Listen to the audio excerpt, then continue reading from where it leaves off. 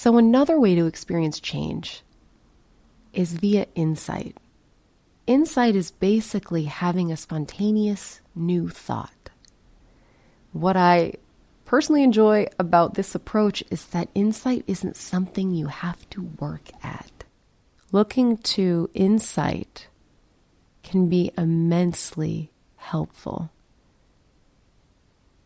Insights are like the world's greatest life hack. They save time, they save effort and work, and they save a lot of mental distress.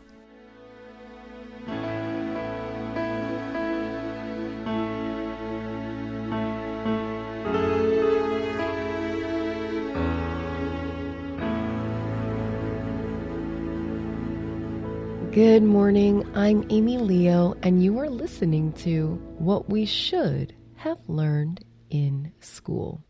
Now, what we shared last episode was pretty simple.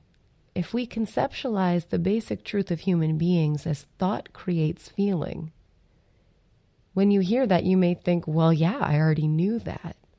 But recall right now an example or several examples of how you don't see that this is true in your life. How you lash out at your children and blame them for your anxiety or anger. The conflict that you have with your partner. The turmoil that you have with colleagues at work. So I'm going to gently invite you to keep listening and to stay in this conversation, because what we know intellectually doesn't always mean that we know it in our day-to-day lives. So in this episode, we're going to dive into change. If blaming or attempting to control doesn't really work, how does transformation happen? If the principles of thought and consciousness are actually the middlemen, the real culprits behind how we feel in any given moment, these factors are the ones that decide how much conscious choice we have in a moment. The next question I get asked often is, okay, well, how do I change my thought? How do I change my state of consciousness, my level of awareness? Well, truth be told, there are many paths to transformation. But we're going to talk about two primary vehicles for transformation and change in today's episode. The first one is the one many of us are accustomed to. Has to do with hard work, repetition, self-discipline, and being committed to your goal. Now, for some people, this does absolutely result in change. And I also see that many people get trapped by these concepts, trapped by the kind of how-tos that they've read about or learned in seminars. Another trap I see folks get into in regards to this approach to change is that enough is never enough. Maybe the person has transformed certain areas of their life, but not others. And so they're still obsessed with changing the areas that are still not satisfactory to them, which still creates a low-level tension in one's life. I don't often see people in this approach taking the time to kind of rest on their laurels and appreciate how far they've come so far. So another way to experience change is via insight. Insight is basically having a spontaneous new thought. What I personally enjoy about this approach is that insight isn't something you have to work at. It isn't something you have to do. It isn't a practice you have to take up. And change via insight can be immensely powerful and reach as many areas of a person's life. Because when someone has a sudden realization, when someone sees for themselves something different, it's an organic change. It's a change that comes from within. And often is more sustainable than studying the wise teachings of others or mimicking successful people's daily routines. So let's define insight really quickly. Oprah calls these aha moments. Epiphanies is another way to say this. Again, basically insights are sudden realizations that expand our understanding of the world and ourselves. Now, this sparks personal growth and also confers a practical advantage in the real world when solving problems that we're up against. Another thing about insights is that they're powerful, yes, but they're also remarkably ordinary. You don't have to be Isaac Newton or Einstein. Having fresh thought is built into the human system. I mean, the truth is you've already had insights before. It could be on a small issue like, what do I want to have for lunch today? Or a big issue as to whether or not to divorce one's spouse.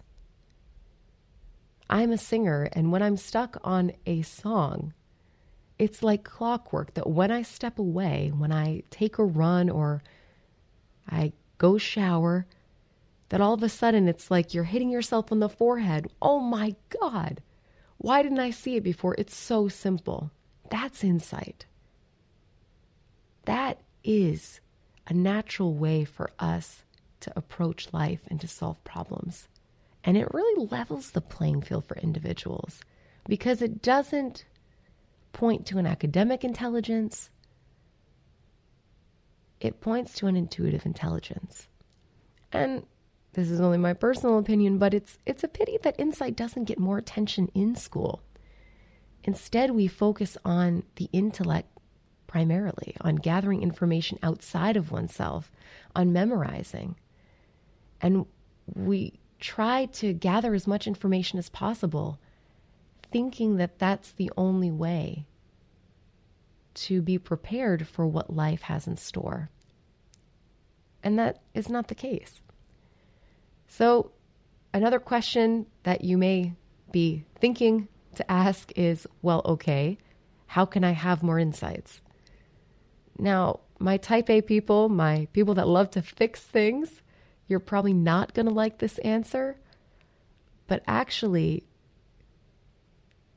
having more insights tends to be facilitated by doing less, by ruminating less on our problems, by indulging the intellect just a little bit less when it comes to addressing problems that we're stuck on. The truth with insights is it isn't up to us. We can't think our way into a better feeling. We can't think our way into loving another person. We can't think our way into having a quiet, clearer mind. Yet, paradoxically, a quiet, clear mind is fertile ground for insights to come through. This makes sense because there's more mental bandwidth. I think of it as a pipeline. We're clogging the pipeline with so much information. We keep ourselves so busy overthinking and rehashing the same issues over and over again that there isn't as much space for fresh thought to come through. Now, if you're saying, well, Amy, you don't understand. My mind is busy. I am an overthinker. I never have a quiet mind. I'd like to say that I've heard that hundreds of times. I think it's ironic that we often think that something is unique to us, but it's actually pretty normal to the human experience. So a clearer mind will start to happen naturally when you start to see the true value of taking breaks, of taking time off of working on your problems, of going out and having fun for goodness sake. When you start to trust that the system is at work for you and that fresh thought, creative solutions will come through, it takes the pressure off the system and allows it to get to work. One of the reasons it's so difficult for people to stop overthinking is because there's a tacit assumption that that overthinking will lead to something, that somehow by replaying scenarios over and over, by repeating and rehashing the same ideas, the same fears, that somehow that will prevent a person from feeling bad in the future, or that will somehow deliver the solution. But the problem with that is when our mind is overthinking and ruminating like that, we can only pull from things we've already thought of, which by nature goes against a creative solution, a fresh idea. So we often have to step back in order for the fresh thought to come through. Now, the truth of anything you're up against is that you're literally only one thought away from seeing that situation differently. Don't discount the power of an impactful aha moment. I've seen this unravel years and years of limiting beliefs and cultural conditionings in people. With insight, entire belief systems can be popped all at once, where it no longer makes sense to indulge in the same disempowering or self-sabotaging habits and thoughts.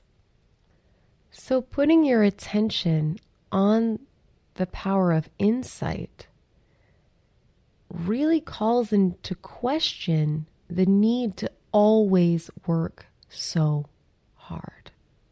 Don't get me wrong, there are things in the world where using your intellect is the best option that you have, like creating and analyzing your financial spreadsheet on Excel, for instance, or whatever program that you use.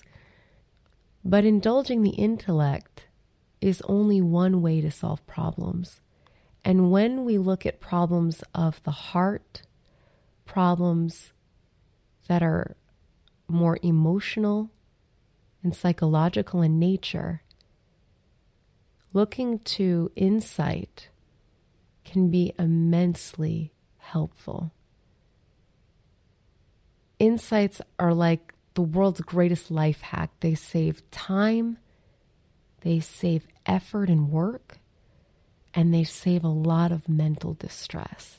So when you find yourself either today or over the next couple of days getting really worked up on an issue you haven't been able to solve, I invite you to take a breath and get curious if there's a better way.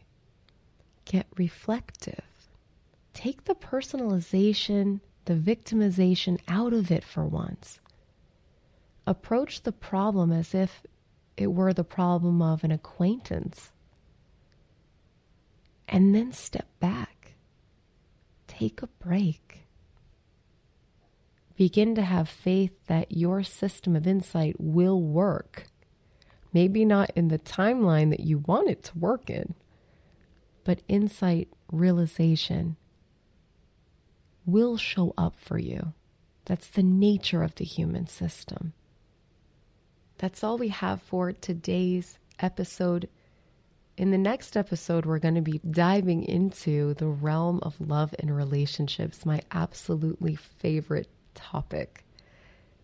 Again, I'm Amy Leo. You can learn more about me at amyleo.com. Until next time, take care, stay curious, and keep rockin'.